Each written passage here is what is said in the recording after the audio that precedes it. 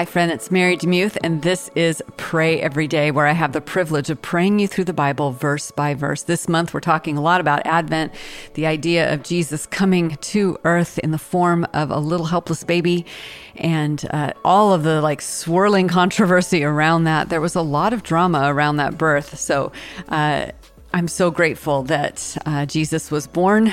I'm so grateful for his humble beginnings. I'm so grateful for the story. And my prayer is that we would hear the story as if for the first time.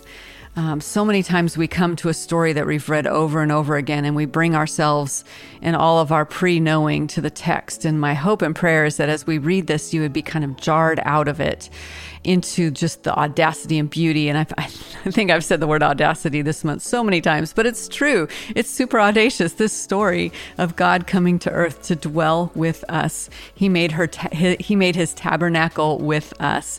And that to me is amazing. So in the Old Testament, we have the tabernacle, then the temple, and then he tabernacles with us. And now we're called the temple of the Holy Spirit because we have the Holy Spirit within us. We are never left alone. We are always accompanied by the God of the universe wherever we go. What a great promise. All right, I'm reading from Luke, and we're going to finish up chapter 1, finally, really long chapter, verses 67 through 80. And this is what it says in the World English Bible. His father Zacharias was filled with the Holy Spirit and prophesied, saying, "Blessed be the Lord, the God of Israel, for he has visited and redeemed his people, and has raised up a horn of salvation for us in the house of his servant David, as he spoke by the mouth of his holy prophets who have been from of old, salvation from our enemies and from the hand of all who hate us, to show mercy toward our fathers, to remember his holy covenant, the oath which he swore to Abraham our father, to grant to us that we, being delivered out of the hand of our enemies, should serve him without fear, in holiness and righteousness before him all the days of our life. And you, child, will be called a prophet of the Most High, for you will go before the face of the Lord to prepare his ways, to give knowledge of salvation to his people by the remission of their sins, because of the tender mercy of our God, by which the dawn from on high will visit us, to shine on those who sit in darkness and in the shadow of death, to guide our feet into the way of peace. The child was growing and becoming strong in spirit and was in the desert until the day of his public appearance to Israel." Mind if I pray for you? Lord, I love this phraseology, by which the dawn from on high will visit us. And Jesus, you are that everlasting dawn, the good morning that you bring to us every day. When the sun rises, there is always hope.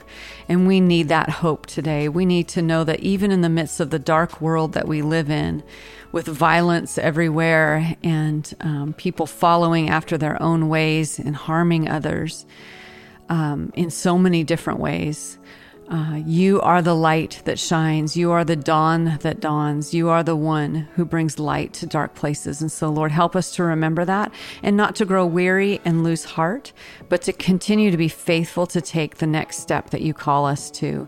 We do bless you. We do thank you for redeeming your people. We thank you that you redeemed not only the nation of Israel, but you went off into the Gentile realm, and all people now have an opportunity to know you. You have given it to us as this invitation, and we joyfully accept that invitation. Lord, we thank you that you are showing us mercy, and we pray you would show mercy on our family members today, particularly the ones that are going astray.